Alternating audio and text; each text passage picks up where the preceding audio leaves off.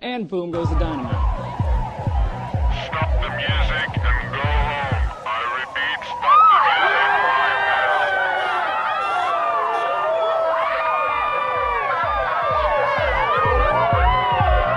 And boom goes the dynamite.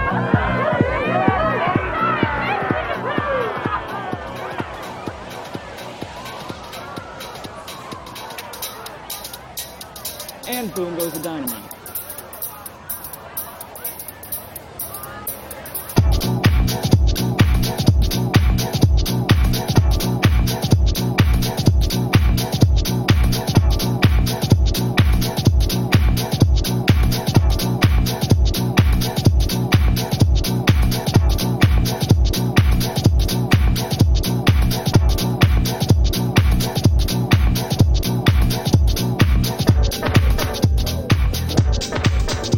Good evening, and welcome to a bumper-length episode 70 of Boom Goes the Dynamite, the AEW Dynamite review show here on the PWOM Podcast Network. I'm Jeffrey. With me tonight is Paul Sebastian. Paul, sorry we had to delay all this for a week, man. It's okay, because I don't see nothing wrong with a little bumper episode. Oh God, why are you doing that, man? I'm reclaiming it. Art is for everyone. We can kill the artist and keep the art. Can we though?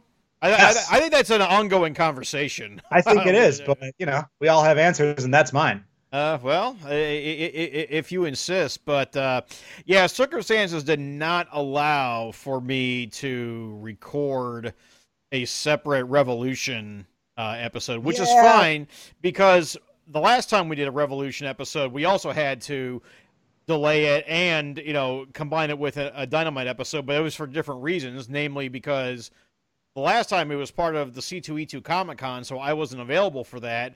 And then Chris went live to Dynamite that week because it was in Denver. So now there's a conversation worth having here. This is some Boom Goes the Dynamite lore.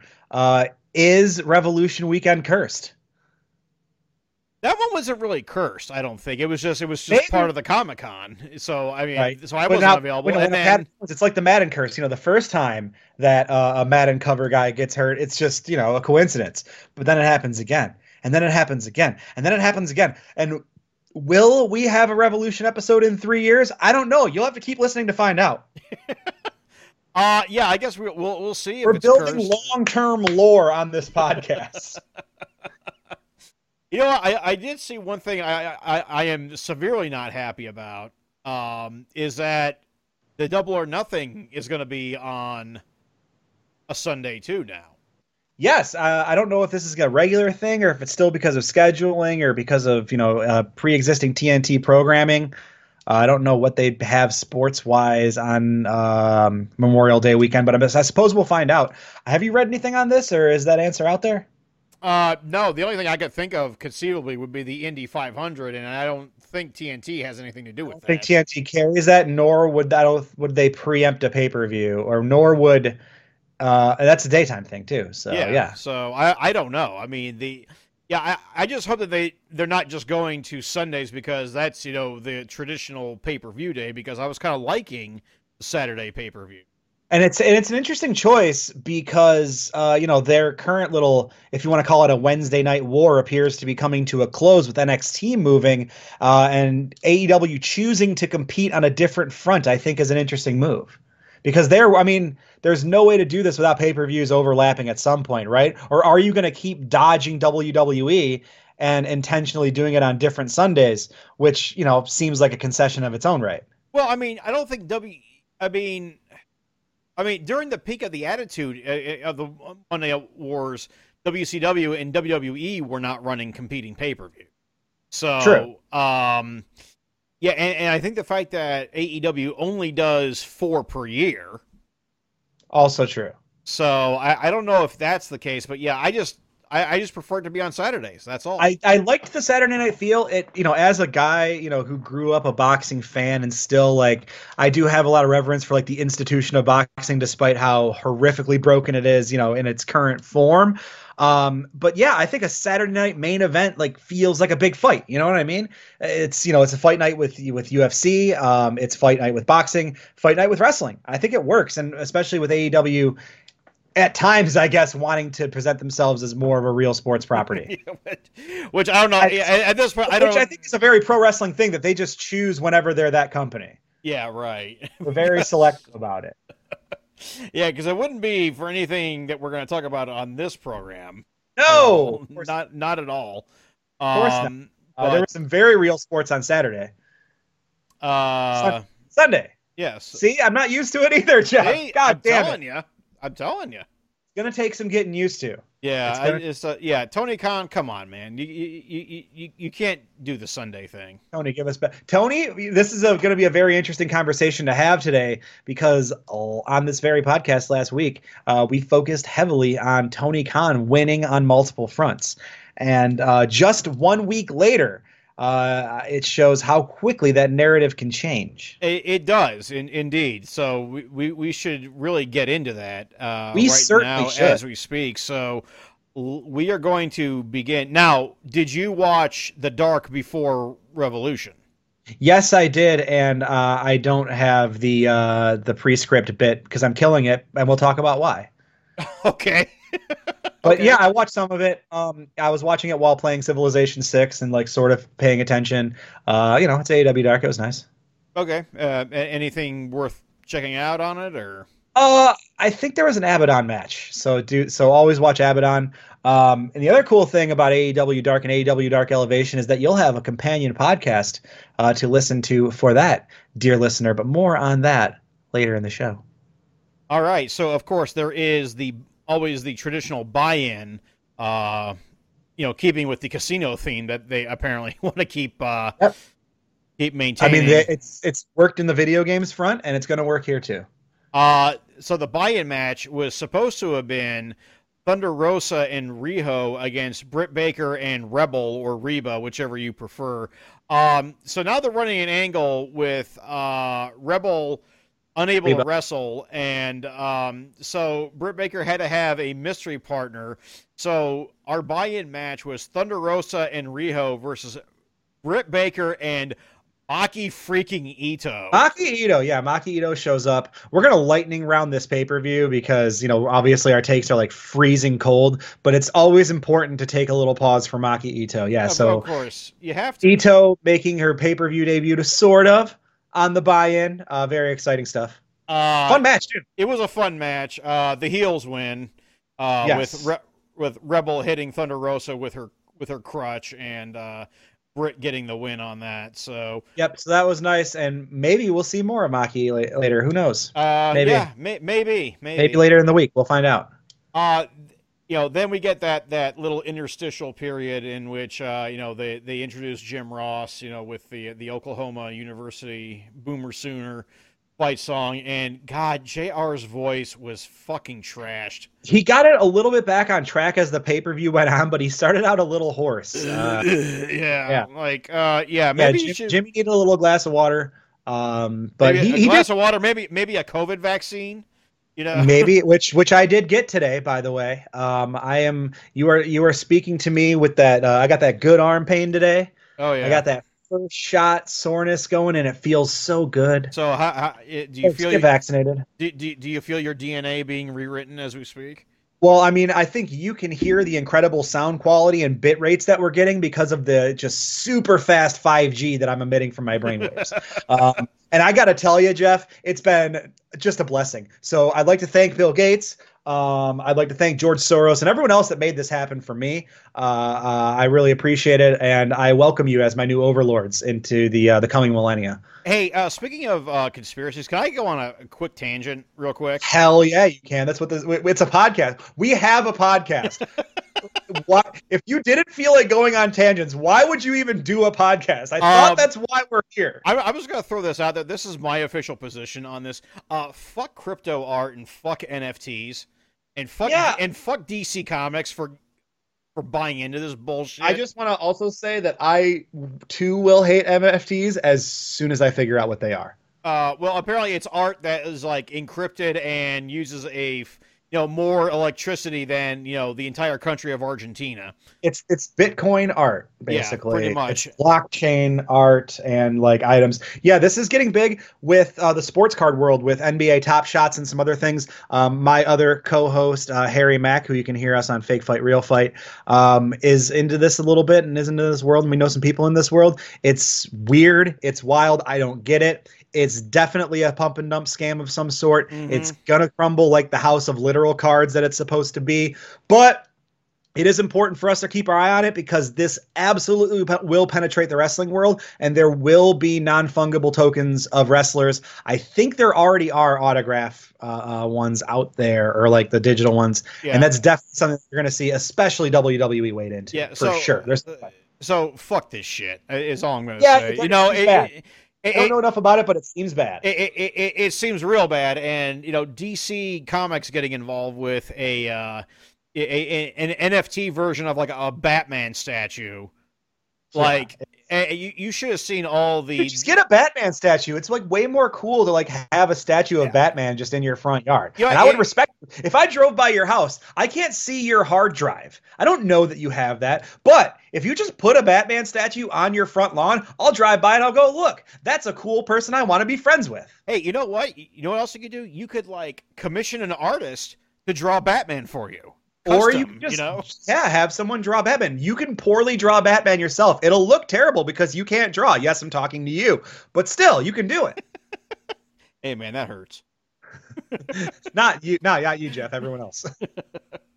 So anyway, I just want to throw that because I know that somebody on the AEW roster, possibly Chris Jericho, will get involved with this bullshit in some way because. Yeah, he will definitely get like a non-fungible token of him going a little bit of the bubbly. The GIF will be a non-fungible token, right? And it's going to sell for like $83 million. And cost again, expend more. Okay, what do you think? Just off the top of your head, what do you think would be the highest selling like NFT like wrestling GIF? What do you think would be the most expensive one? Like the most rare, most.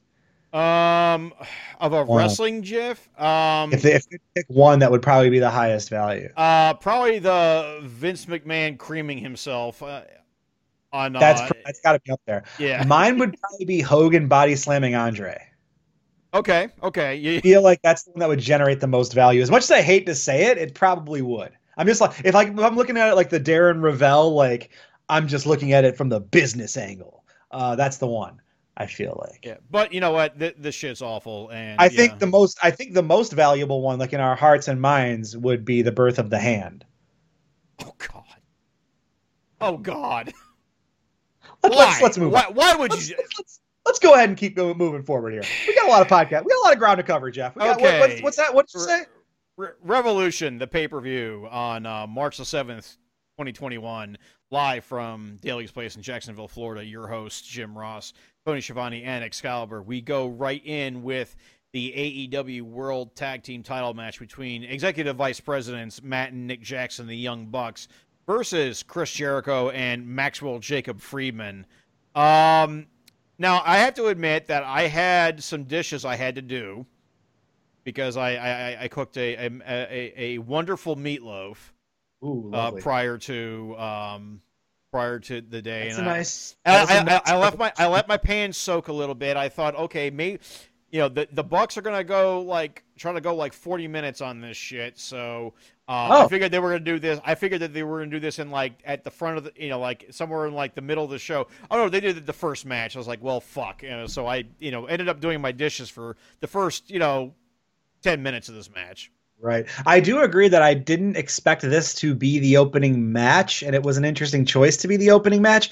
I didn't expect it to be more than 15 to 17 minutes because it's a Chris Jericho match, and I just don't think he's going to work those type of long matches anymore. He might have one left, but I don't think we're going to see that unless it's like one of those, another New Japan crossover or a title match or something like that.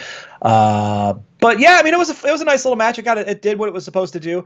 I predicted MJF and Jericho to win this, and you predicted the Young Bucks. So what happened there, Jeff? That would be a victory for the Bucks of Youth over Chris Jericho.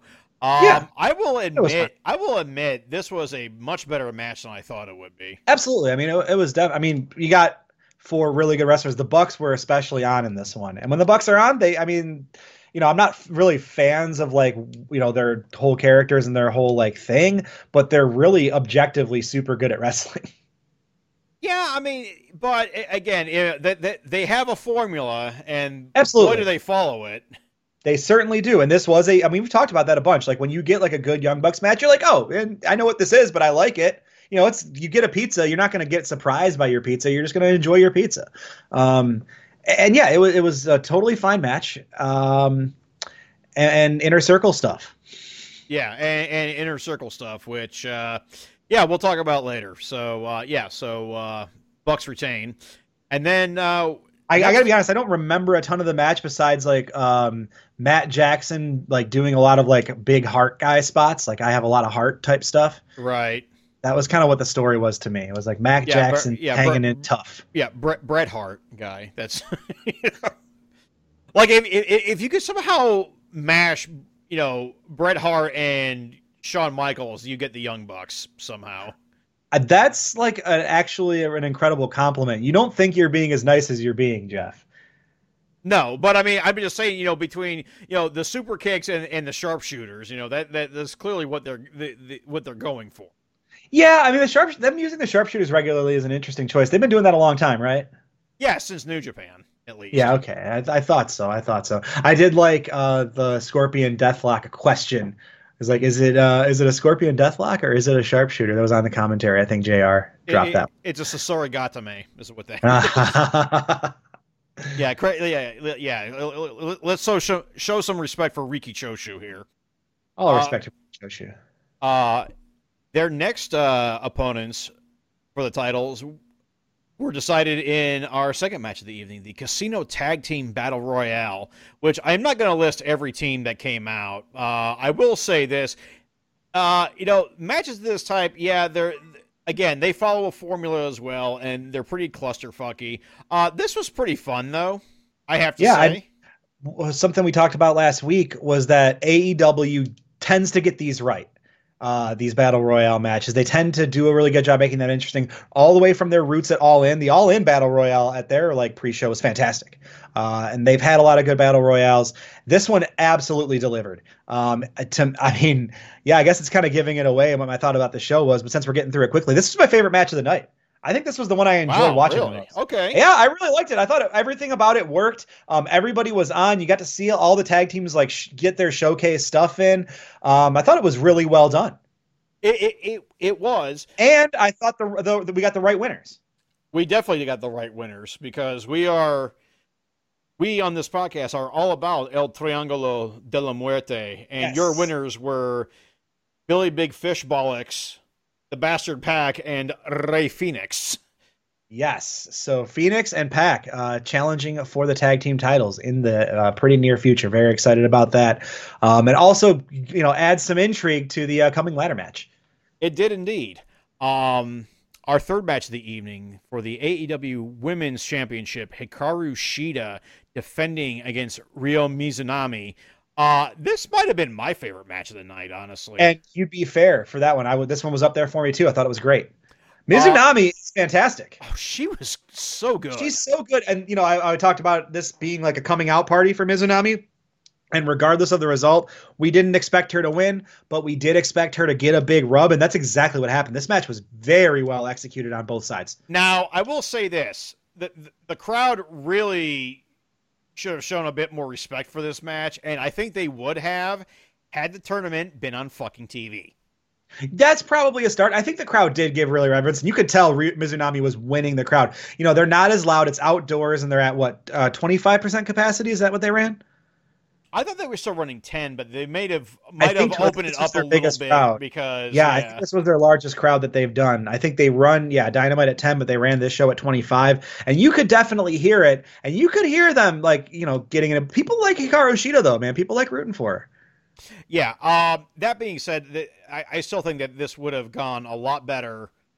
crowd wise had the tournament actually been on TV, and that's something Yeah. that we're again we're going to criticize because they say that they're giving women's wrestlers this big spot, but then they shove them onto YouTube, and then Well, there's a little bit to talk about here going forward, because between this and some of the other stuff involving women's wrestling, there's a narrative here, and there's some legitimate momentum, and it's really interesting to see how they move it forward. Yeah, we'll get into that. Yeah, we will get into that. This will come up again. But I mean, because this is like, every time there's a really good women's match on one of these shows, we think that it could be like that thing that really gets the ball rolling for the division, and then it usually stops short. You get one step forward, a half step backwards. Yeah. But we're looking like some real forward momentum here, and I'm intrigued by it. I will agree, but again, between that, with the fuck up at Bleacher Report too, it's just like. They keep, that's not like intentional. That could have happened to anybody's matches or however broadcast it. It's not specifically because it's women's wrestling that happened, Right, I get that. Right, but do you think they would have put a men's tournament on YouTube and left it to chance like that? Do I think they would? Yes, but really okay. But I think it's obviously very telling that their experiment with it starts with the women's division because they feel like it's the lowest risk. Probably that might be true, but that is telling. That is telling. But no, do I think there will be men's tournaments like on these other platforms in the future? Yes, I do. Okay, well, I think they'll receive better than the women's tournaments are. Yeah, I mean, well, I think again they're gonna normalize using these other platforms and stuff, and it won't be like make a huge difference to us like where they are. I mean. Obviously with Dark Elevation, they're showing like what they want to do with those things and like what kind of stuff they want to showcase there. Using like a high profile quote unquote women's tournament to like see what their capabilities are and what kind of audiences they can draw. I think it is an experiment, but yeah, I think it shows that they're willing to put the women's division up like that and be really willing to risk the failure there more than they would with like, let's say another TNT title tournament, for example. Okay, I mean, you might be right on that, but I still think that they really should have given more attention to this on AEW TV. But I mean, this is the evergreen argument that we make. Post match, Nyla Rose attacks both women, and then Britt Baker gets involved, and so does Thunder Rosa, and so does one Maki Ito. And we are off. We have momentum. These are all stars in this ring. These are all women that you can put in a high profile match or a main event match. There's a little teaser for later. Oh, you don't say. Backstage, Chuck Taylor and Orange Cassidy get attacked by Miro and Kip Sabian, including Chuck Taylor going through a window. Yeah, that was getting a little sliced up there. So yeah, I mean, all I'm going to say is, Chuck Taylor may not be allowed to say shit on TV, even though it seems like the rest of the roster is able to. But by golly, he was going to bleed before that Omega guy was. It's a great bit, and when he finally does get to say shit, it's going to be really good. The pop will be massive. It's really going to count. They should wait till full crowds for Chuck to say shit. That's one thing they really should hold for a full audience. Unfortunately, I'm really tired of this feud, and Miro gets the win. So yeah, which is fine. I mean, Miro should be like absolutely dominating over everybody. Although Miro didn't seem to really give too much of a shit that he threw Kip Sabian into Penelope Ford. Yeah. I mean, again, he's supposed to be an intense bad guy. I think we're going to start seeing that stuff crack. He's not supposed to care as much because we're going to start seeing that start to come apart, I think we're starting to see the other side of this. But to mention a little bit of kayfabe down here, Miro is coming to Penelope's defense in real life, like as we're making this podcast. Oh. So Miro heard some stuff that apparently Jim Cornette said negatively about Penelope. So he had a insensitive nickname, and he appears to have done some slut-shamey type things. Not James Cornette. As it relates to one James Cornette, wow. Yes.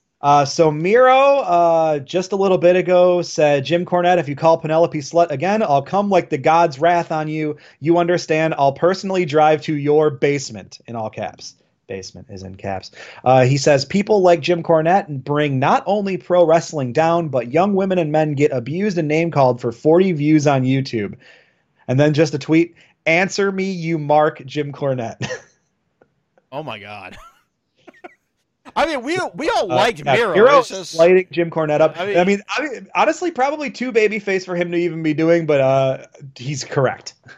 Oh, he's 100% correct. He's 100% correct and right, and fuck Jim Cornette. Yeah, I mean, yeah. We're pretty, But fundamentalist on that I'm point. not real happy with Miro's storyline stuff that he's been given thus far, but he remains to be a cool dude most of the time. Just don't ask him about economics. Right. Backstage, Alex Marvez is with Chris Jericho and MJF as they are calling an inner circle war council for Dynamite. Oh, be still my beating heart. All right, we did the war council. It happened. Let's move on. Don't care. Well, we will. We got a lot of podcasts to cover. Let's go. All right. Our fifth match of the evening, the big money match in which the winner gets the loser's first quarter earnings between Adam Page and big money Matt Hardy. This was an okay match. Hard for Adam Page to just have a bad match. He's like a main event level guy who has main event level matches no matter where he's at on the card. I think you can count on him. And I was surprised this wasn't the opening match, Jeff, because I thought if you really want to give the crowd a jolt right away, give him Adam Page right out of the gate.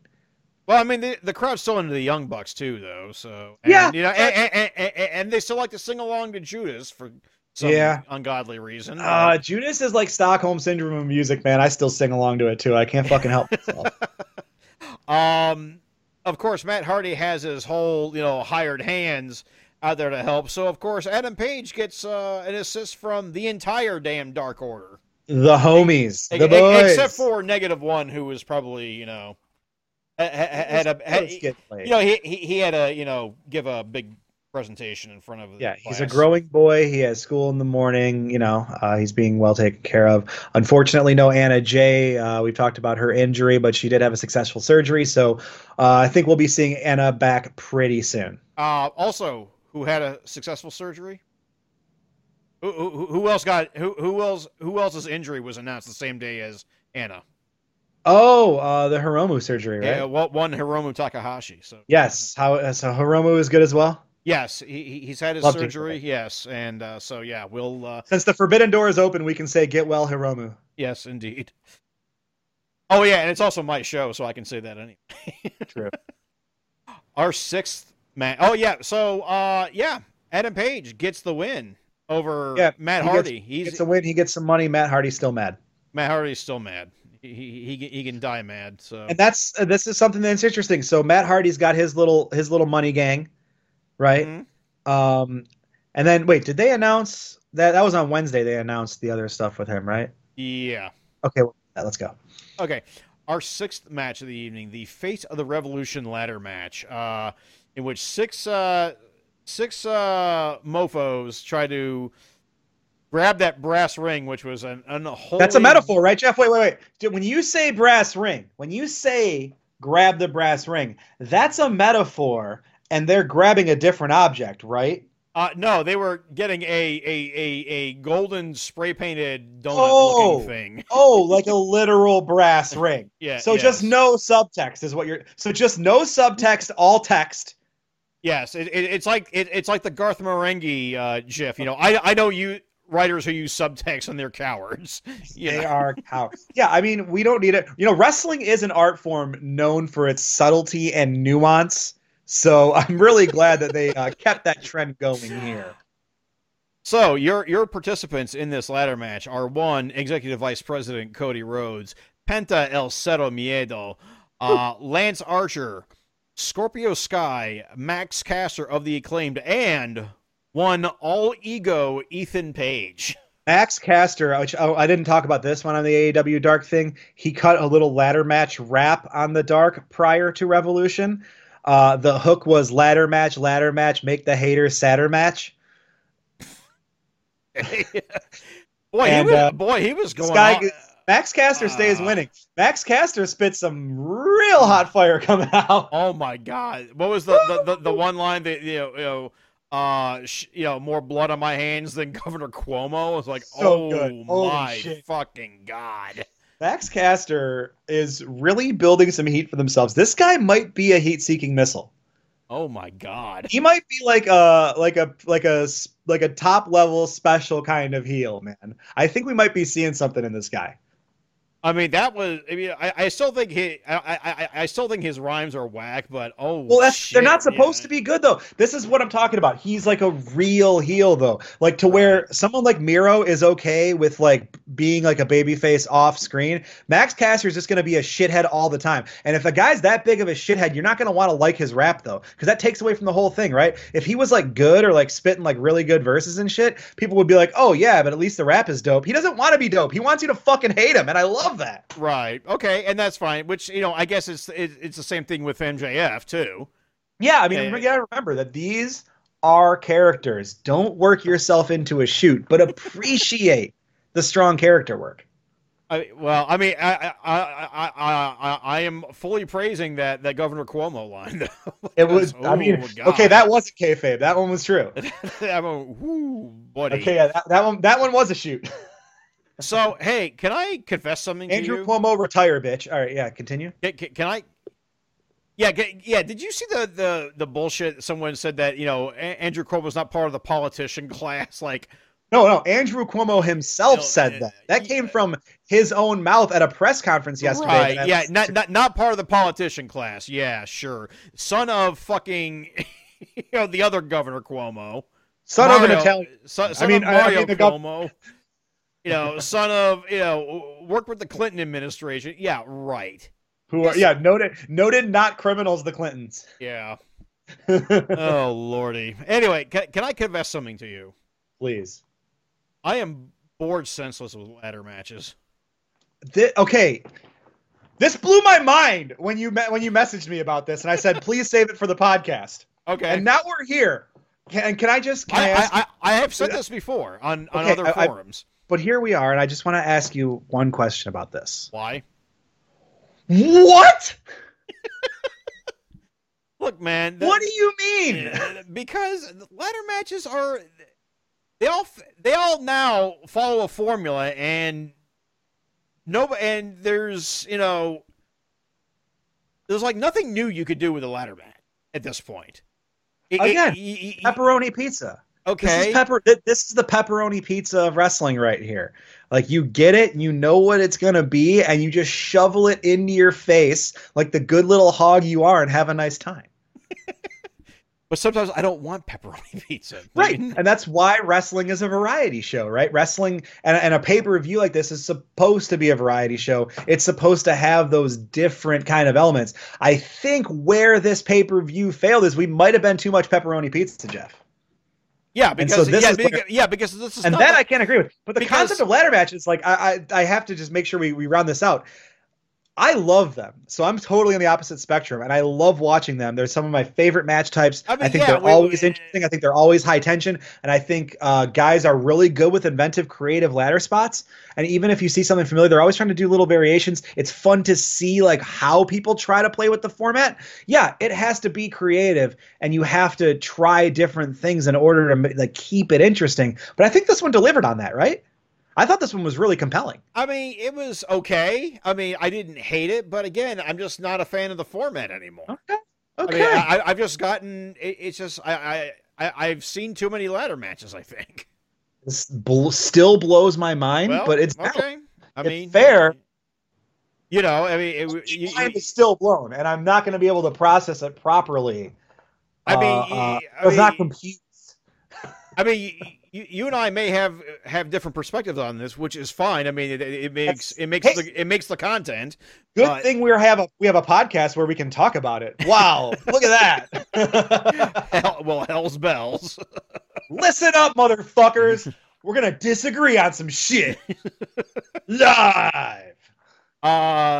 In the end, Scorpio Sky does grab the brass ring, like actually, Literally grabs the brass ring. Again, an actual brass ring. So what I was hoping for, and what I feel like was a really big miss with the other competitors in this match, is once Scorpio Sky had, that ring, all you had to do was jump on top of his head and he would spill a whole bunch of rings out. You would not be the first person who made Sonic So if you the just Hedgehog. did that, if you just tried that, I feel like it would have just, like, you could have, got your own. Or you could have collected a bunch and got an even bigger one. Oh boy. Yeah, the Sonic the Hedgehog memes were flying on the internet. MJF just comes out and he's got a Chaos Emerald on the on the Dynamite ring. Wow. Okay. A little bit of Sonic lore, a millennial. One of my first attempts at getting work in comics was with Archie, and my tryout was a Sonic the Hedgehog story, which apparently I passed, but I never heard from this editor again until like years later. We started talking. Did you do like TV cartoons like Loves Chili Dogs, Sonic? Actually, I don't even think Sonic was in my tryout story because I was trying to do like a backup feature. So like, it was only like a 5-pager. So I don't even think Sonic was in mine. It was whatever Archie Comics continuity was for Sonic the Hedgehog at the time. And and the editor in question, I apparently passed, and then I never heard from him again until like years later.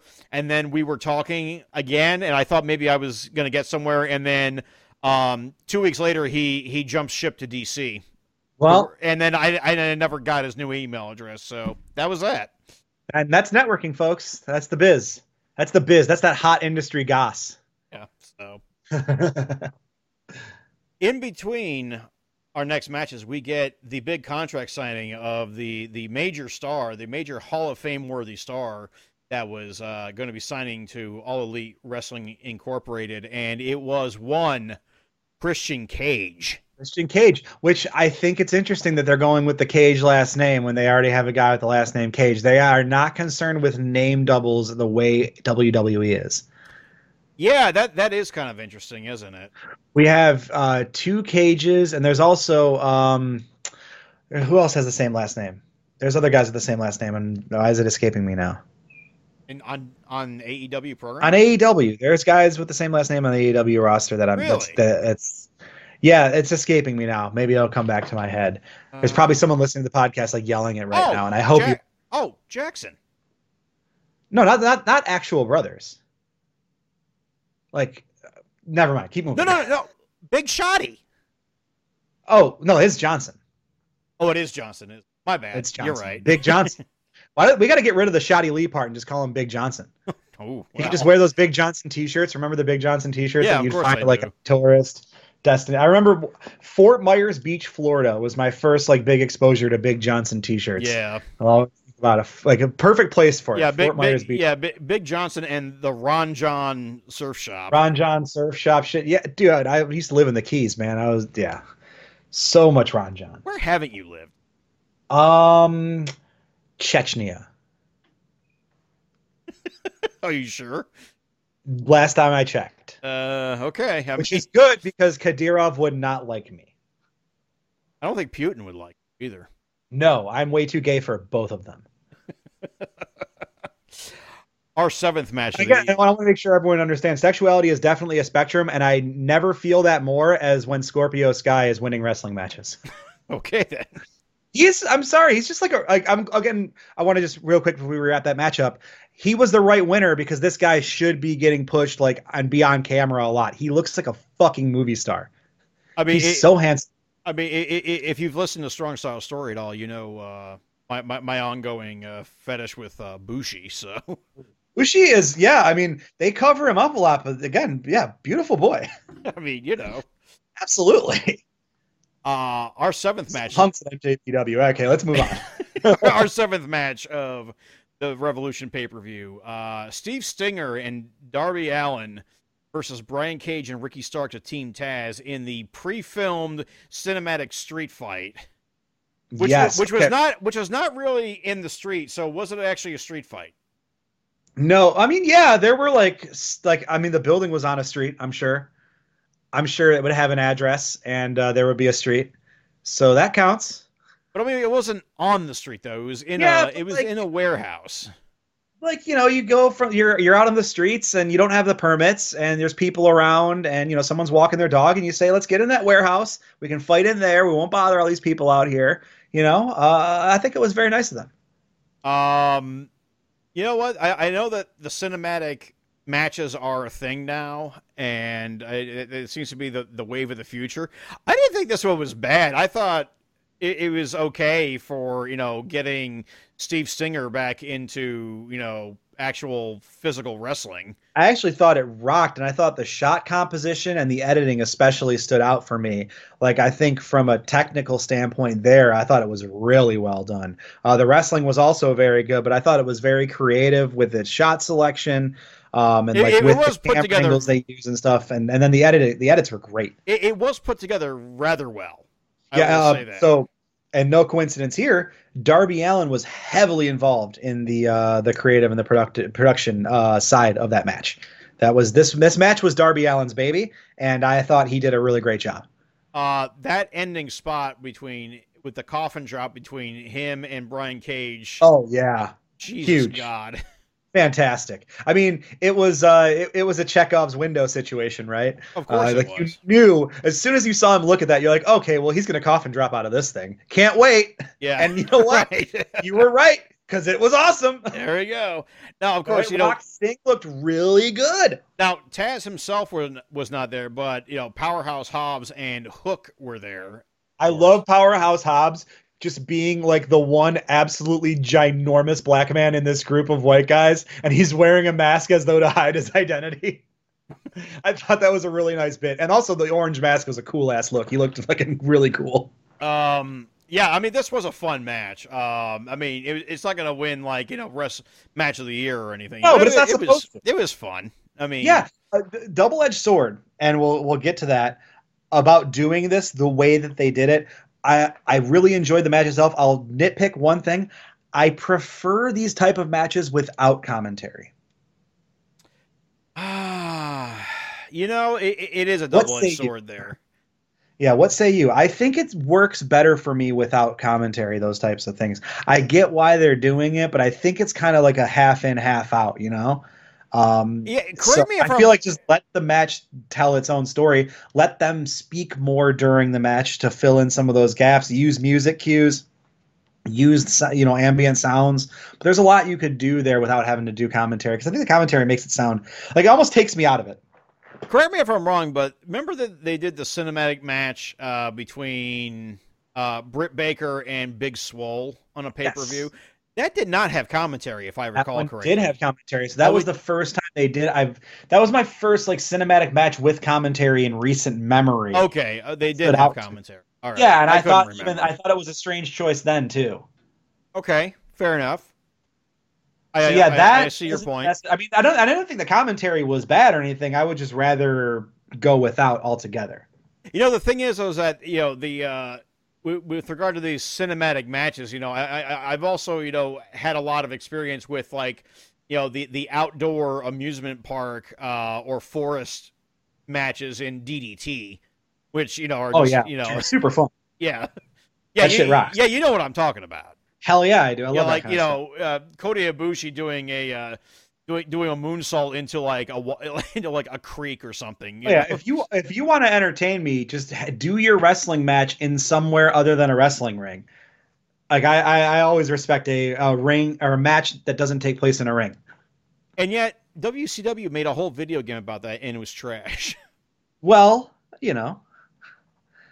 the medium has different forms and factors.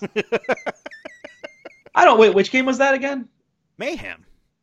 Mayhem. Mayhem. It was. Yeah, that is the one. Okay. Yeah. It was like. But, it was towards the end of WCW. Yeah, and interestingly enough, World Tour and Revenge had outside the ring stuff that you could do in backstage brawl options that were super fun as an element of it. Right.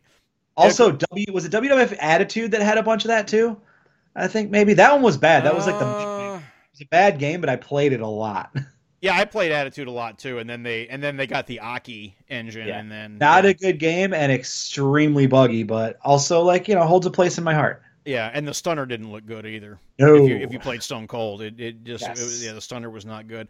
I will say this though, the legacy of WCW Mayhem, of course, was that by the time they wanted to do a sequel to it, WCW was extinct, so that game became Def Jam Vendetta. And Def Jam Vendetta rules. So yeah.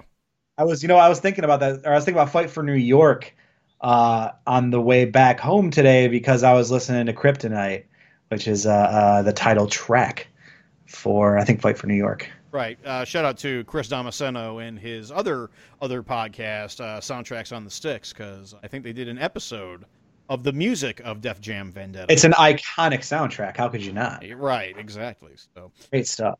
okay.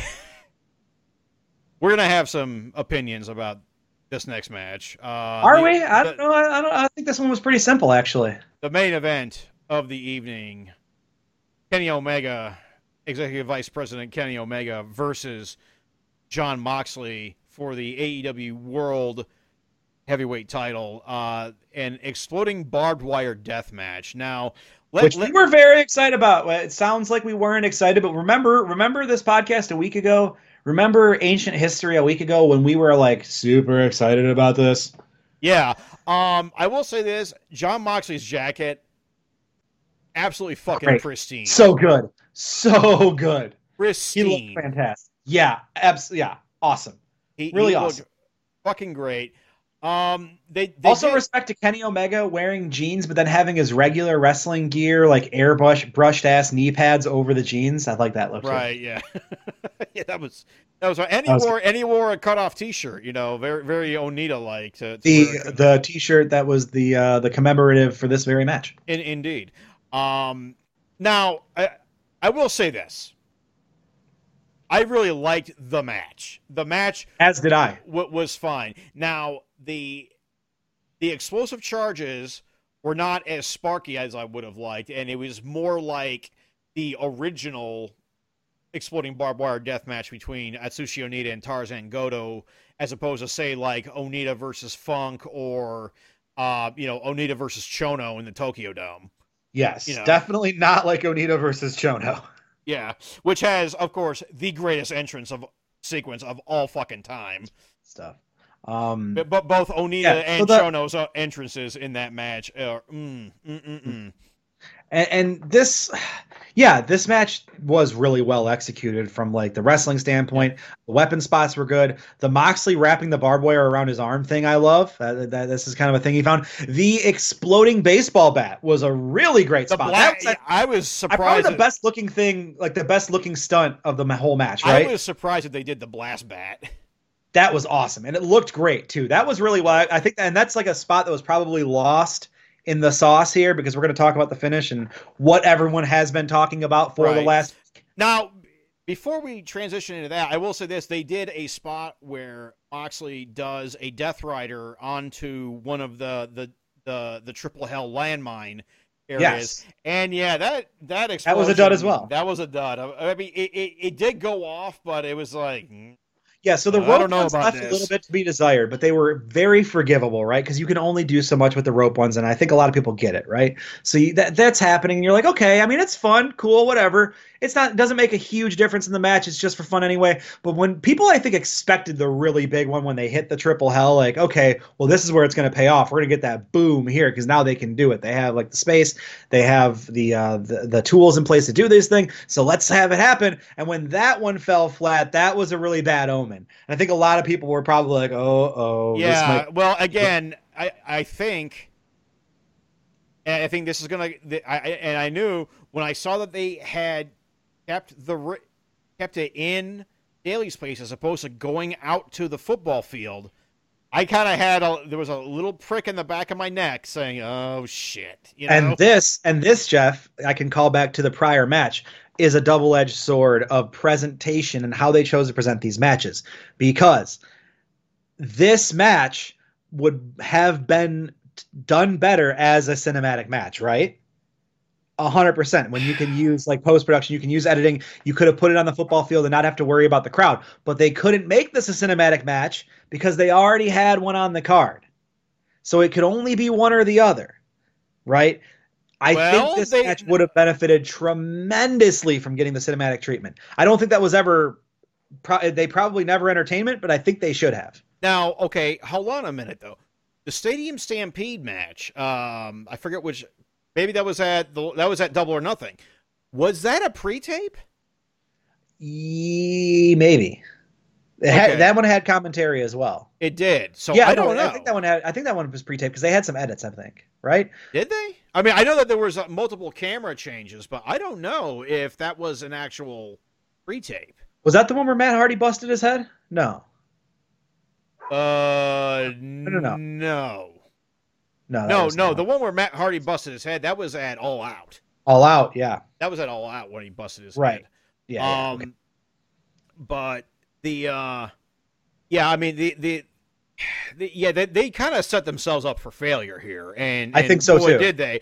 I honestly think by not moving the match to the actual football field, because a lot of the most well-regarded of these matches took place, in outdoor arenas, i.e. Kawasaki Stadium, Jingu Stadium, or in the Tokyo Dome, where there really is enough room where you could reasonably separate the crowd and the right. And I understand that because they don't want to have the crowd watching a screen on back-to-back matches on the pay-per-view that they paid for.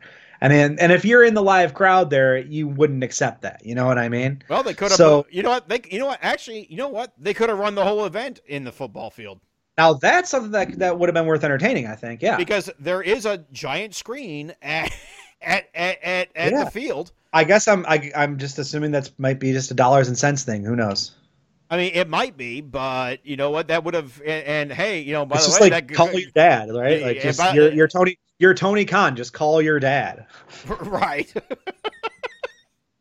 Hey, Dad, can I use the football field? So, Blast Bat aside, the Good Brothers, of course, have to contribute to a fuck finish because, Kenny Omega is the best wrestler in the world. Therefore, we're going to fuck finish all of his matches now. You're working yourself into shit again. I'm just saying. I'm just going by what I'm told. That's the point. That's the character. And then Kenny Omega does retain with a triple team One Wing Angel onto a chair. He does remain the AEW World Champion. The time bombs are still set to go off regardless. They continue to beat down Jon Moxley, including handcuffing him.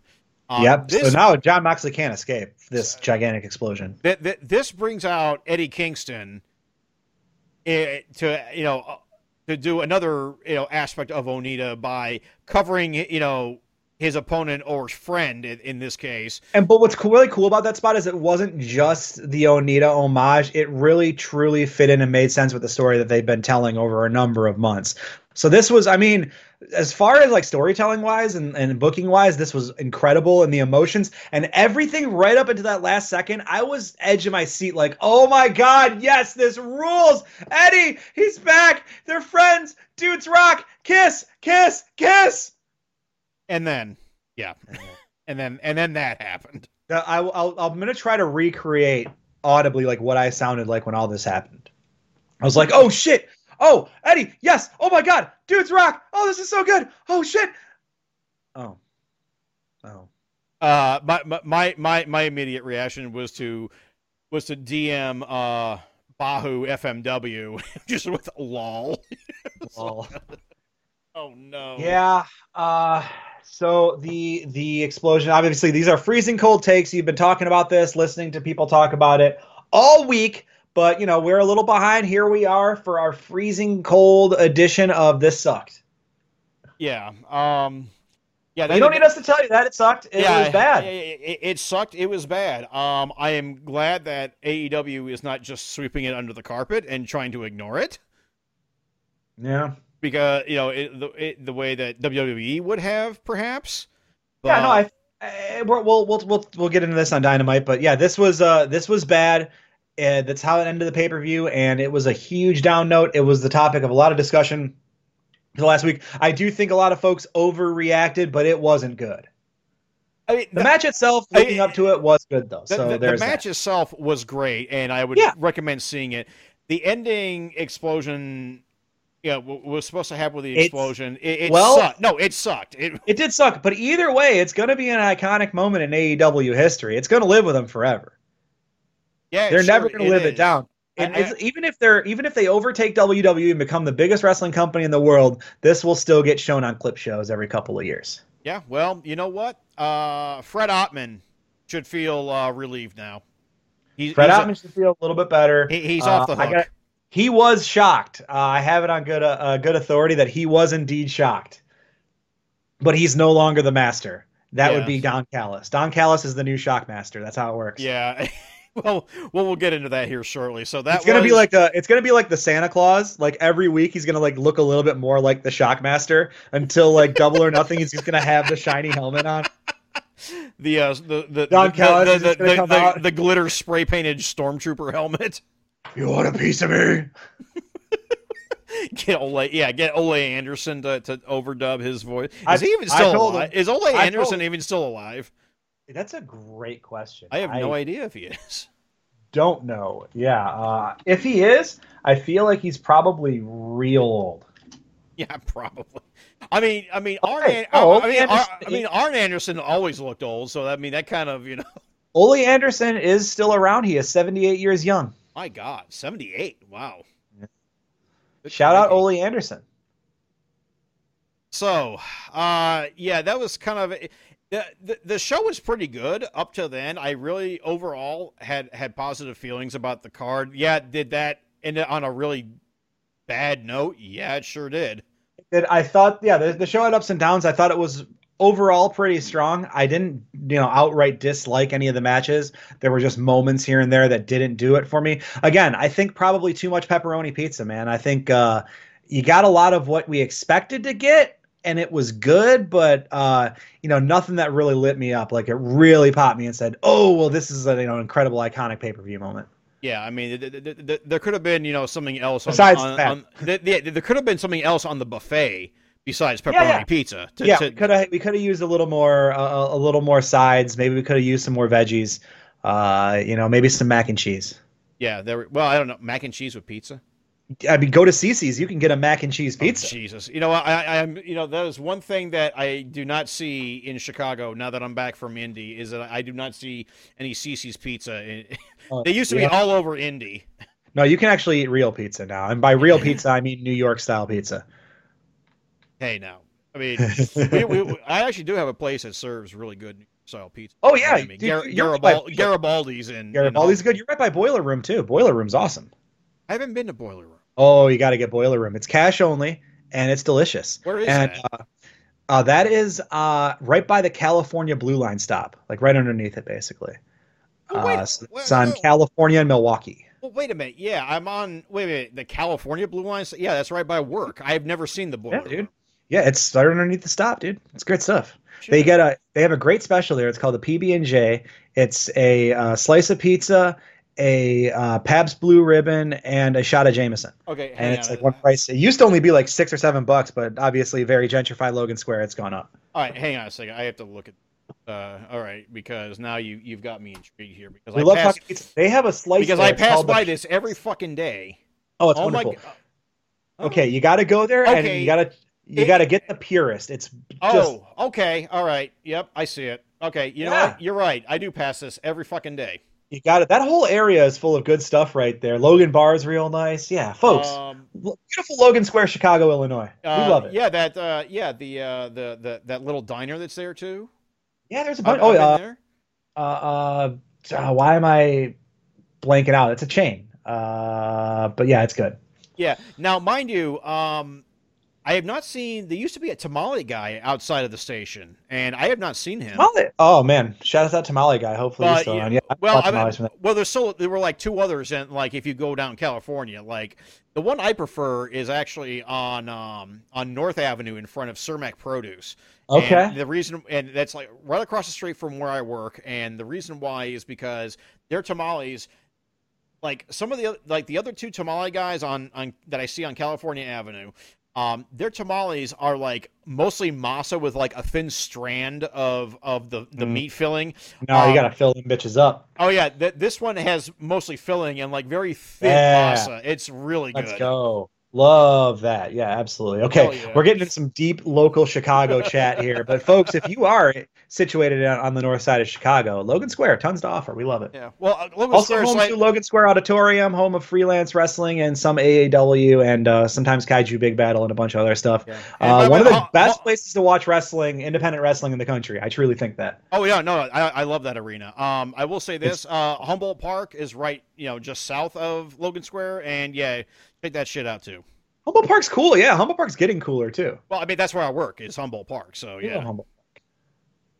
I pretty much gave away where I work too. But Yeah, now that you've docked yourself on the podcast, let's keep going. did you watch the AEW Dark before this week? Some of it, don't remember it. We're gonna start talking about Dark a lot more coming soon. So let's keep moving. Okay. So now we go live to Daly's Place in Jacksonville, Florida for episode 70 of AEW Dynamite. Your hosts, Jim Ross, Tony Schiavone, and Excalibur. Our first match of the evening, Rey Fenix contra Executive Vice President Matt Jackson. JR was not great on this match at all. No, JR was not. I wasn't really paying attention to the commentary. I was just watching good wrestling, and this was some good-ass wrestling. Phoenix and Matt work very well together. They have a lot of good chemistry. Bucks and Lucha Bros matches have always delivered, and these two guys in particular really know each other well. That being said, I'm just going to put the boots to Jim Ross because how do you forget Lucha Brothers? I don't know, man. He's having a rough week. What are you gonna do? Yeah, Jim. We know that Jim's lost a step, so like I don't really want to hammer on like, oh well, he's doing these Jim Ross lost a step stuff because yeah, we kind of know, like you know what you're gonna get out of him. It's still probably time for the guy to hang it up, even despite the times he is good. I think the commentary team overall would be better served with new blood there, but we have Jim. Yeah, well, I mean, Tony Schiavone is still tip top. I mean, he Oh no, Tony can stay. When I say new blood, I mean specifically replace Jim Ross. Yeah, exactly. The match was great though. I did really enjoy this match. Yeah, and really I did actually enjoy the way that both Nick Jackson and Pac got involved with it too. Yes. Yeah, no, the storytelling was all really good. Pac and Phoenix are just really fun partners, man. This is great. This is really good and interesting, and it's not, again, something that AEW has done well for us, and that's subvert our expectations when it comes to like what to do with some of these groups and these factions. I think maybe a little bit more on that in this podcast. Yeah, there's going to be probably a little bit more involving factions and groups. Mm-hmm. But yeah, this is, taking the Lucha Brothers pairing and throwing one of them in a tag team with Pac, I think is a cool idea, and then letting Pentagon get a few singles matches in during this run. I like this a lot. Yeah, we'll get into that here shortly. After that, we get a pre-tape promo at a bar, we assume, between Jon Moxley and Eddie Kingston. And without going into too much details of the promo, they somehow managed to mostly salvage the explosion botch. They did some really heavy lifting, especially Eddie Kingston, and pulled it off. It was not easy to accomplish, and I think if it were any two other guys that were involved in the storyline, I don't know how this works.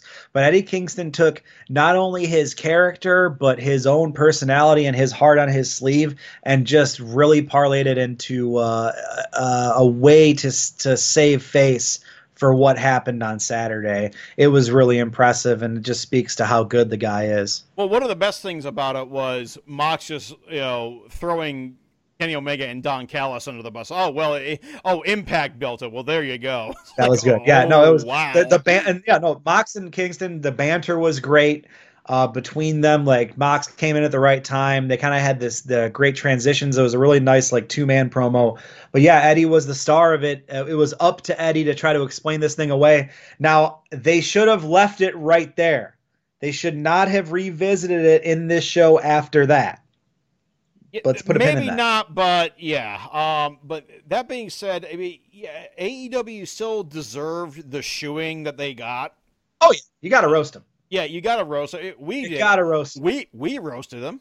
I will continue to roast them. That shit was funny, and we're gonna keep making fun of them for it, probably forever. Yes, but did they mostly?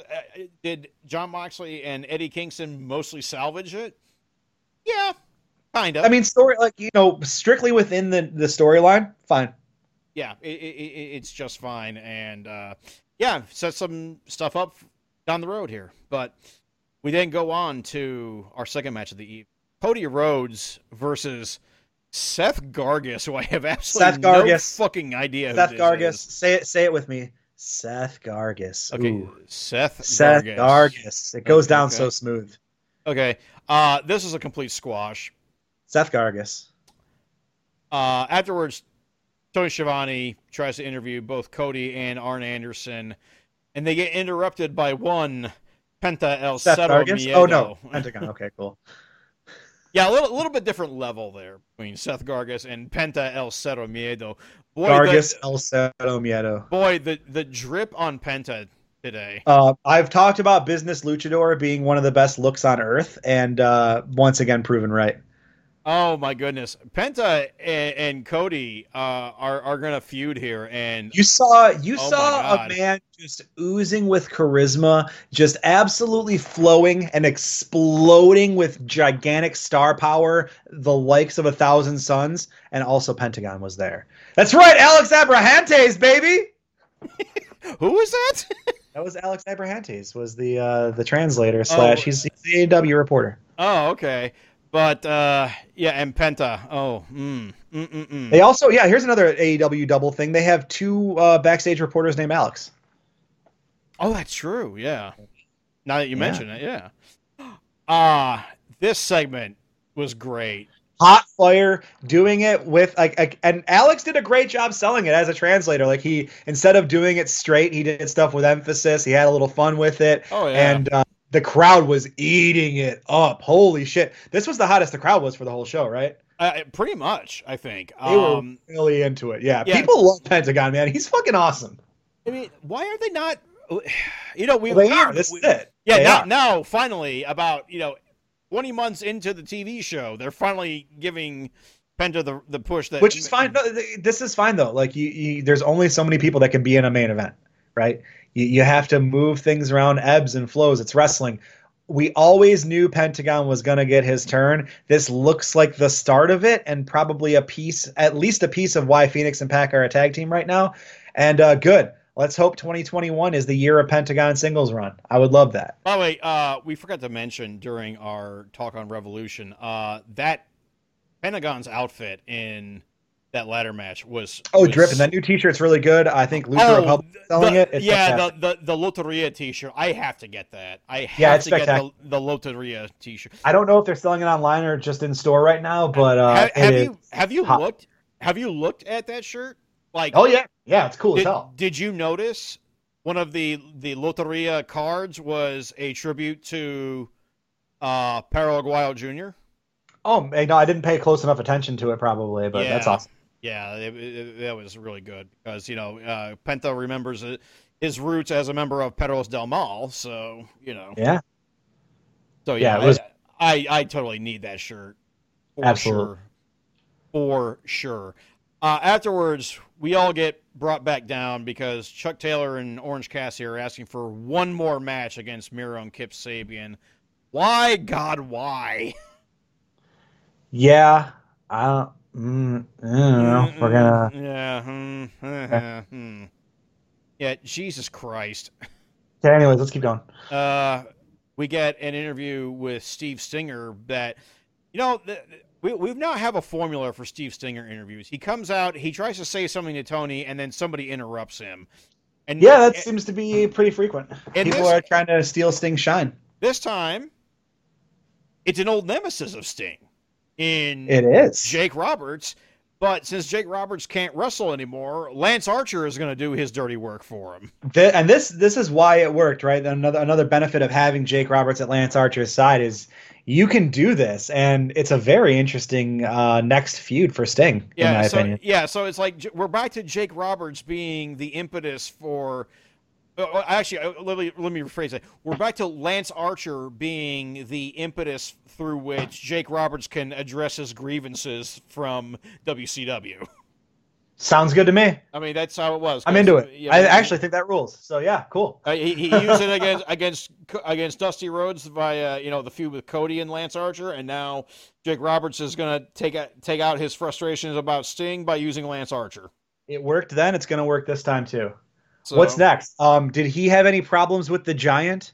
Has he had any Paul White issues in the past? I don't think he was in WWE. Has he ever had any problems with DDP? Who else do we got? Who else?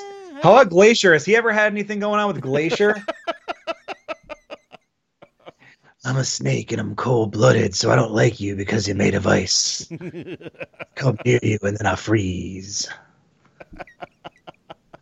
Yeah, I'm trying to figure out who else could he take his shit out of. We're gonna find out. We're gonna Wait find a minute. out. There's Arn Tully right there. Arn and Tully. What the shit? Yeah, absolutely. Let's do Yeah, it. Jake Roberts can feud with. Anyway, we then get a backstage promo with QT Marshall and Big Shotty Lee Johnson. Big Johnson. Where QT Marshall is, saying that he let his emotions get the better of him in the tag team battle royale, and he's going to make it up. Now, here is where AEW gets a bit of a shoeing again, although it actually was not their fault. Because... Oh, we're going to talk about the audio? Yeah, we are going to talk about the audio. Because this was TNT's fault, but it's such a bad look. Like, knowing how many eyes are on you critically after what happened at Revolution, to have, like, a technical failure again. Right. It's just so unfortunate. It is, but again, it legitimately was not AEW's fault. No, it wasn't. But it was the network's fault. What's unfortunate is that it doesn't matter. Yeah. Like, it could be not their fault, but it just, to some people, that's not going to matter. I don't think it's going to make a big deal, but again, cause probably a little more overreaction from the casual fan or the WWE-ite who, like, wants AEW to fail or whatever, those type of people. Yeah. But yeah, it was funny. Biggest victim of all here was Ethan Page. Yeah. Ethan Page and Lee Johnson, who are both really bright, younger side wrestlers. Ethan Page is in his early 30s, but he's got a lot of career ahead of him, and I think they're going to feature him quite a bit. It looks like he's going to be a thing. He's signed. He is all elite. He got the graphic and everything. Is this Ethan a Page's tough welcoming party for Ethan Page's singles run? We didn't really talk about him in the ladder match, but he was also there and had a good showing. Is this Ethan Page's last chance? Man, no. He's an indie guy. There's no last chances for guys who can be successful independently. Even if this doesn't pan out, he's right back to the indies and he's a mainstay. He can, when crowds come back, he can fill out an arena in Chicago or in Minneapolis, anywhere in the Midwest, East Coast, even in the South. He'll be just fine. Regardless, so the audio issues in question were some sort of audio from an NBA game. Yeah, like somehow and TNT sound from a basketball game was crisscross applesauced with the AEW Dynamite feed. So, to Tony Khan's credit, he threw Ethan Page versus Lee Johnson up on YouTube, unadulterated. See, there's a men's match on YouTube. Also, the QT Marshall heel turn, I guess, continues for some reason. Some sort of slow burn there. We'll see. It's interesting how he's tied into the Nightmare Family, and we'll see if that, it gets expanded upon. But for now, whatever, don't care. We then go backstage, and Adam Page has a lawnmower, as a riding So lawnmower. With the money, he has a lawnmower and friends, two of the greatest things that you can have. And he gave most of Matt Hardy's money away to a Greater Jacksonville Public Education Fund. So, yeah, suck it, Matt Hardy. The kids are getting educated. That's right. So they can't be taken advantage of by chicken hawks like you. Adam Page somehow just became the top babyface in this company. He's just delightful. I don't think somehow. I think, an open shirt while you're on a lawnmower with all your friends is probably how. Well, most of your friends. I think maybe not doing your buttons on your shirt when you go on TV is probably how. I mean, Magnum TA made that work. I mean, when you look like Magnum TA or Adam Page, when you look like Hangman Adam Page, you never button your shirt. I would take all the buttons off of my shirts just to not be tempted. I would remove all of the buttons. Now, mind you, number 5 kind of got left behind from the lawnmower. But it's cool. He was like, "It's cool, guys. I'll see you later." So no hard feelings. Well, Weight requirements. His name is Alan Angels. He can like fly. It'll be fine. I'm sure this won't come back at all. It'll be okay. We then go back to the ring where Tony Schiavone introduces Christian Cage, but we get instead Kenny Omega, Don Callis, Machine Gun Carl Anderson, and Doc Gallows. Yes, and this is where when I said that this should not have been revisited, this is what I'm talking about. I don't think they should have had Kenny and Don speak about the thing at all. Well, right, but of course they were going to, because they're going to say, "Hey, this wasn't us that did this." Ha ha. Yeah, but all they did was make it boring. That's literally was it. Don Callis, and I've said a lot of positive things about Don Callis promos on this podcast.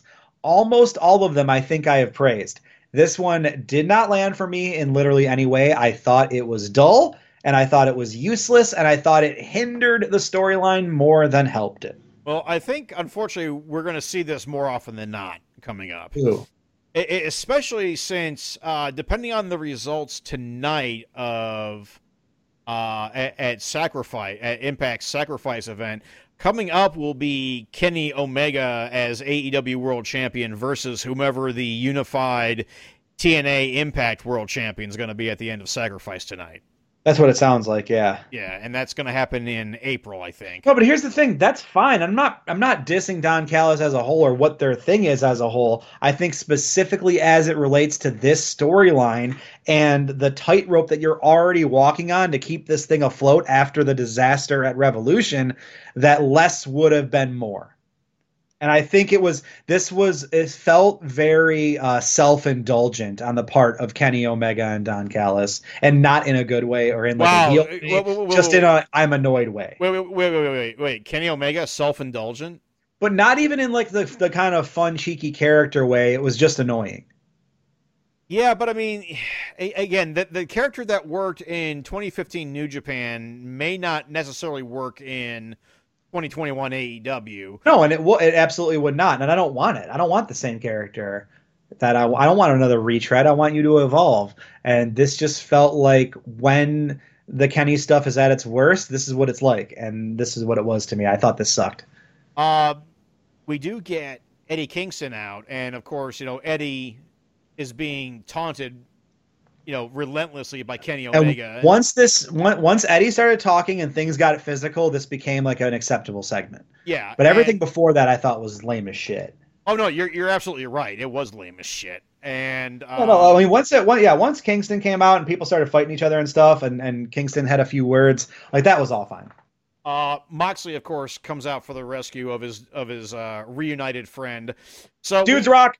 And then Christian Cage comes out. Doesn't really do much, but dodges a lariat from Kenny Omega. Tries to do what move was that? Look like a vertebreaker or something, or something like that. Yeah. And Don Callis pulls Kenny from the ring, but Christian Cage lifts the AEW title, which means probably Christian Cage is going to leapfrog Eddie Kingston for this next AEW title shot. That's fine. I'm fine with that. I think Eddie Kingston is owed a title shot after that. But I think the longer you keep him back from it, the longer you can have him seethe about it, and you can make the story even stronger. I think if you're going to hold anyone back from getting a title shot, Eddie Kingston's the guy to hold it back from for a little bit. Not for long, but you can hold it until Double or Nothing or after, and you're going to end up getting a really good match and a really good blow-off, especially if you have him get the line jumped once. Because imagine the promos Eddie Kingston can cut if he gets jumped in line. Okay, so I mean, I don't mind Christian Cage getting a shot on Dynamite, but yes, I think that they do need to give Eddie Kingston versus Kenny Omega a My guess is that's the plan. My guess would be Cage gets a Dynamite title shot. That's what I think is going to be his first thing here. Okay, and he'll have a good showing, and then he'll get back down to like the upper middle part of the card and put on some good matches with younger dudes. We're going to start seeing Christian Cage have matches with guys like Top Flight dudes, or like Max Caster, and guys like that. I am hearing a lot of praise for the fact that Christian's his music is basically a remix of his TNA theme. Yeah, I never really got into TNA. I've talked about this on the podcast before, so I didn't really notice it, but I heard folks talking about it, and that seems kind of cool. Yeah, so our fourth match of the evening was, of course, the best one of the night, in which Hikaru Shida, Ryo Mizunami, and Thunder Rosa take on the team of Britt Baker, Nyla Rose, and Maki Ito. Maki Ito is the biggest star of this match. During her introductions, she kept singing even when the baby faces attacked Britt and Nyla. She just kept going. Just delightful, yeah. So the music cuts and she acapellas about half of her musical entrance, and it was lovely. Oh my God. Even without music, even, because they cut the music and she's still singing, and oh my goodness. Oh my goodness. Yeah, it was so fun. I would hate for her to leave DDT, but I want her on more AEW programming, which apparently we are going to get. It's what it looks like. It looks like she's going to be around for at least a little while, and thank goodness. Thunder Rosa gets the pin on said Maki Ito, being the... Well, I guess neither of them are under AEW contract right now. This is a fun match. Super fun match, absolutely. Afterwards, Britt and Rebel attack Thunder Rosa, so that feud continues.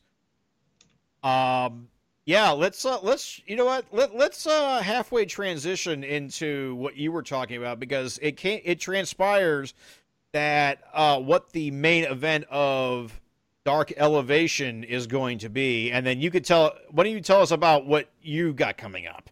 Perfect. So yeah, this is a good opportunity. So Boom Goes the Dynamite is expanding a little bit. I talked about this last week. I was hoping to have an episode out. But after announcing the premiere date for Dark and Dark Elevation being next Monday and Tuesday, or this coming Monday and Tuesday at the time of this recording, I decided to hold off until both shows premiered. We are going to launch another podcast series on this very feed. I think I'm going to call it Elevating into Darkness. That's my working title right now. Now, wait a minute. On the PWOM feed or our feed?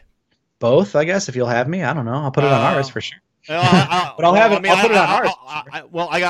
We'll put it on ours. We'll just say we'll put it on ours. We're going to have to come up with the link for our other feed is, so we can get that. But if you're listening on SoundCloud on PWOM, make sure you check out our feeds on the Boom Goes the Dynamite podcast feed, on Apple Podcasts, Google Podcasts, Spotify, basically anywhere you can get a podcast. There is a Boom Goes the Dynamite feed if you want to check that out, if you're specifically listening from the PWOM feed. But we're going to have that. It's going to be sometimes me solo. Sometimes I'm going to have guests. Sometimes Jeff will be there. But we're going to do like a lightning round recap of Dark Elevation and Dark. I'm going to put it out Tuesday nights. And what I kind of see it as is like just a quick hit companion piece if you're watching both those shows. And if you're not watching those shows, it's enough to get you up to speed. So on Wednesday night, if they bring up anything that happened, you'll have kind of a better idea of what's going on. There's a lot of content they're putting out. I'm very intrigued to see how Dark Elevation ties in with Dark, how these brands and these different endeavors kind of compare and contrast, and Paul White on commentary. Very interesting too. So we're going to follow all those narratives and storylines. We're going to check out all that stuff, and we're going to podcast about it. So Tuesday nights on the Boom Goes the Dynamite feed, look out for that. Our first main event for Dark Elevation indeed was announced, Jeff. So you want to tell them about that? Oh, why don't you go ahead? Since why don't I tell them that? It was. Come on, man. It was. It's Riho and Maki Ito there. Duh. Yeah. Riho and Maki Ito. Riho and Maki Ito, two my absolute favorites in AEW now that Maki Ito is here. And I've been a big fan of Riho since her first run in AEW.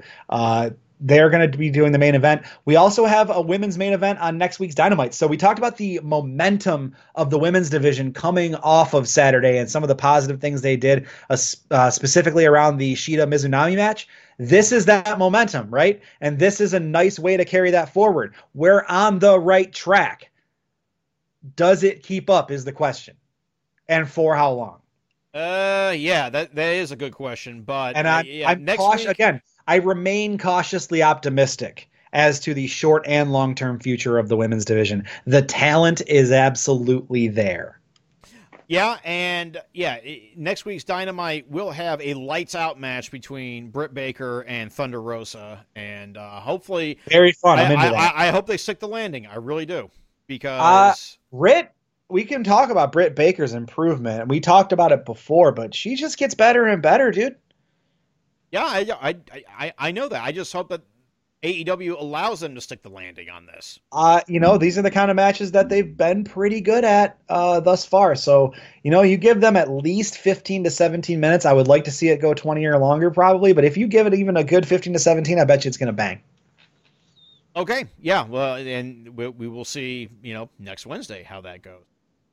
Backstage, we go to Matt Hardy and Private Party trying to come up with a new income stream. So instead they hire the Butcher and the Blade.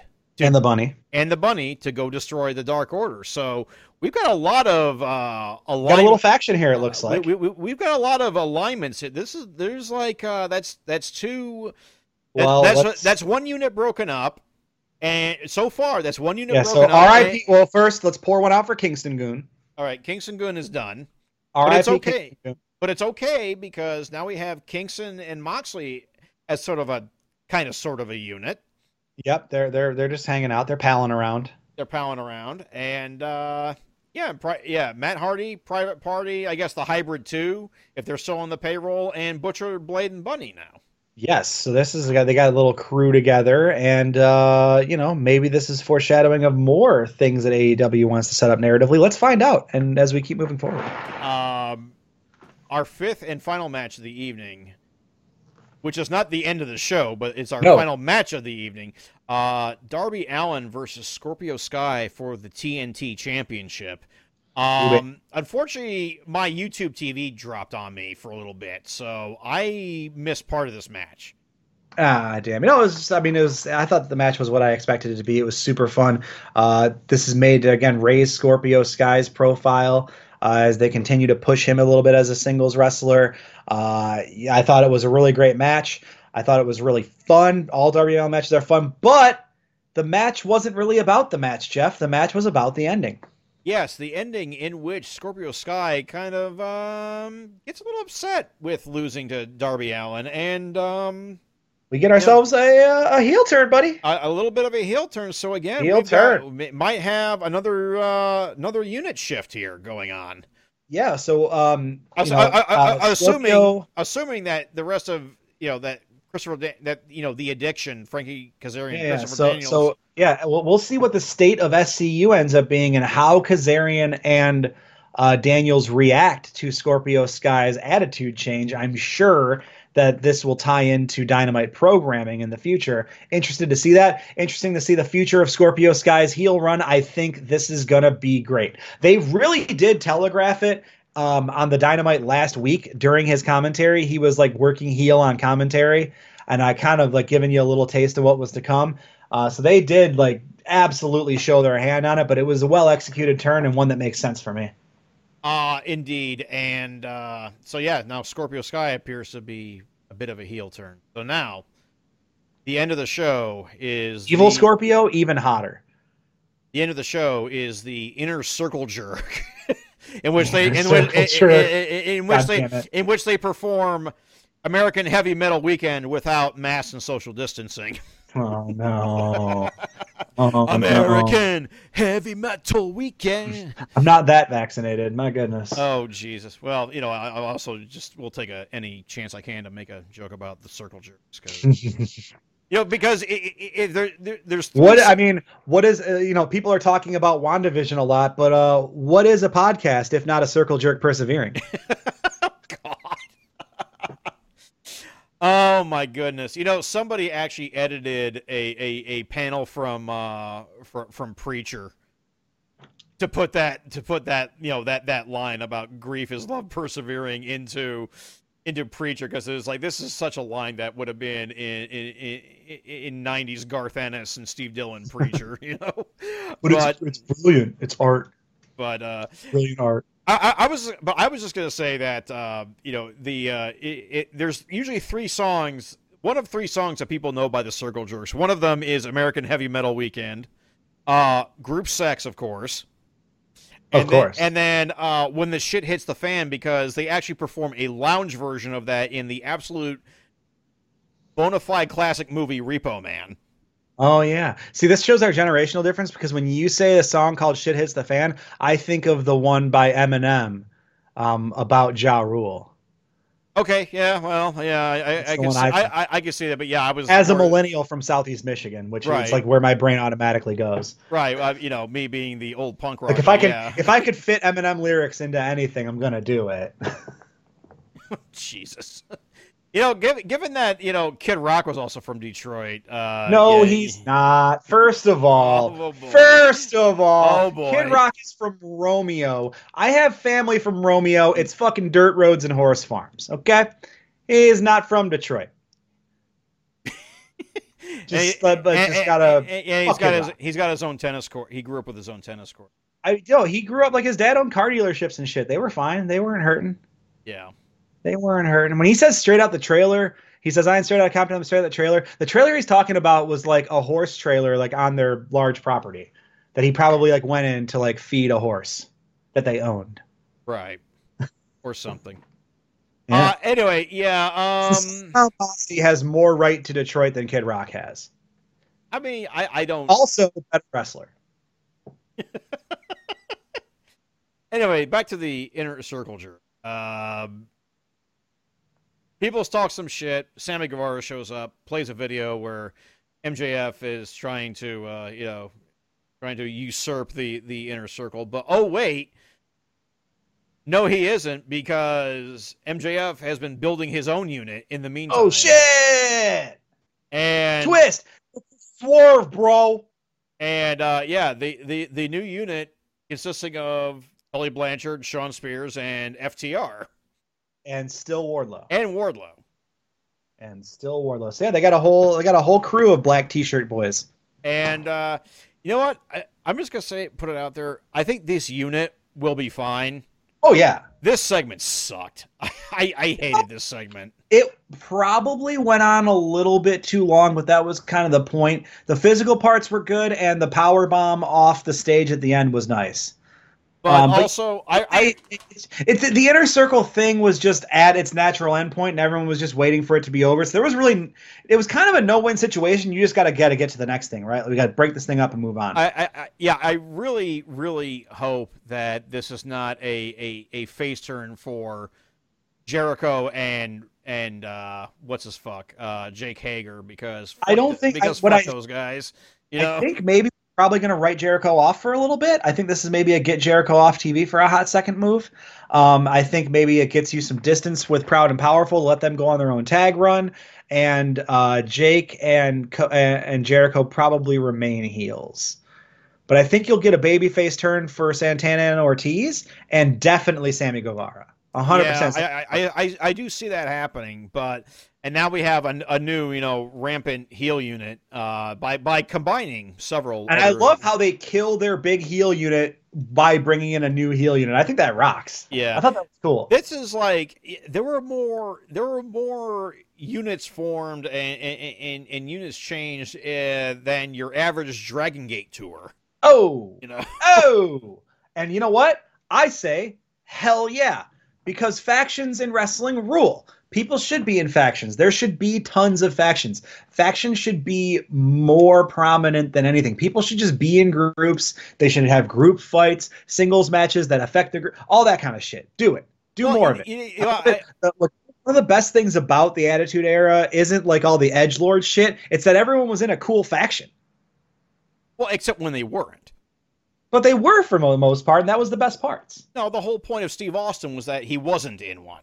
Right, but like... Or he kept getting dragged into one. Right. So Steve Austin was the guy who like was the exception, not the rule. But like everything else around him was Degeneration X and the Boricuas and fucking Nation of Domination and the Truth Commission. Oh, yeah. And DOA and the Ministry and the Corporation and the Corporate Ministry. Yeah, I mean, I take your point. I do think that there's, censor. I mean, I do think that there is something to be said for people who are not really affiliated with like a big unit, though. And also, again, I am going to restate that if you are going to have Not affiliated with a big unit. You're talking about the Young Bucks? That's right. Oh, small Oh, dick energy. Get him. Oh, ow, I- hey. if you are going to have women in your company and you're going to have stables in your company, then you need to have at least one woman in your stable.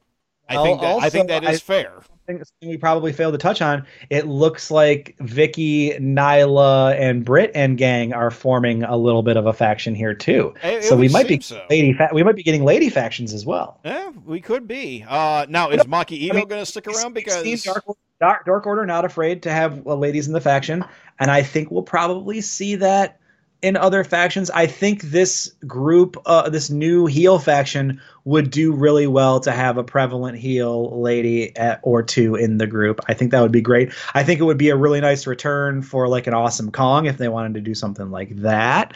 yeah, well, I Or mean, Glow just wrapped up. They just shuttered production on Glow, so they shut it down a while ago, last year when the pandemic first hit. They canceled. I mean, she should be available soon, unless she just decided she doesn't want any part of AEW. Unless she doesn't want to wrestle, yeah, man. I mean, she had a long career, man. That shit hurts. So, But yeah, anyway, no, we'll see it. Yeah, I think good. I think they should hopefully, and hopefully they are entertaining it or are planning that out in the future. now allegedly, some spoilers have hit saying that this new group is now called the Pinnacle. Okay. Which, okay, fine, whatever. We'll see. I mean, All right. I hope that this does actually break up the inner circle. I think that's how it should be done. That's what it looks like, yeah. But I mean, otherwise, you know what? Again, the unit will be fine. The physical stuff was fine. The segment itself just dragged and sucked. I thought. You know, that's two things in a row, two AEW shows in a row where the ending just killed it. You know, I see, this one didn't kill it for me, so I think that's a little more where the Revolution thing was like an objective disaster. I think this one's probably a little more open to interpretation of matter of taste. I thought the prospect of a new faction like this, anchored by FTR, I think is really exciting. Yeah, it seems like Tully and FTR really should be the anchor of this. So So MJF wants to be the star, but we know who the guys are for this, and like FTR are objectively like the real deal of this tag team. Like they're the guys. And eventually MJF's gonna piss off Tully or something.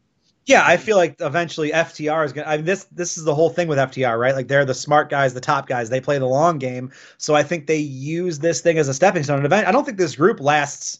Maybe the rest of this year, maybe a full year if they get in. I'd be surprised because I think this is the kind of dangerous, or to use a derivative term, this kind of dangerous alliance that is destined to fail, but in a very entertaining way. Yeah, I mean, that was the whole thing with the inner circle in MJF. But the problem is that it just dragged and dragged, and then we got to where we got to. But yeah, I think that they did whatever they could to finish it up, and I got a satisfying conclusion for me. Fair enough. Paul, go ahead and plug yourself. You can find me on Twitter at ThickFlareTTV, all C's, no K's, Twitch at twitch.tv/ThickFlare. Follow this podcast on Twitter at BGTD Podcast. That's BGTD Podcast, like Boom Goes the Dynamite, BGTD Podcast. You can check out my other podcast that's coming back soon, Fake Fight, Real Fight, at FFRF Pod. Follow that on all the major podcast platforms. Subscribe. Harry and I have some stuff in the works. We'll be back, so check that out. And then I thought I had another thing. Oh, the Elevating into Darkness, which we already talked about, but I'll say it again. Tuesdays on the Boom Goes the Dynamite podcast feed, you will find some lightning fast recap episodes dedicated to AEW Dark and AEW Dark : Elevation ! You can find me at Strong Style Story without the E in style on Twitter. My personal Twitter at GD Wessel, 2 S's 1 L. I think we are finally going to do an episode of Busting Balls. It's been a few minutes since we did one. So gotta bust those balls, man. They got to be blue and all kinds of colors. There's going to be some red ball busting this time because it's not. And for once, it won't be Arsenal. So we got get a towel. There we go.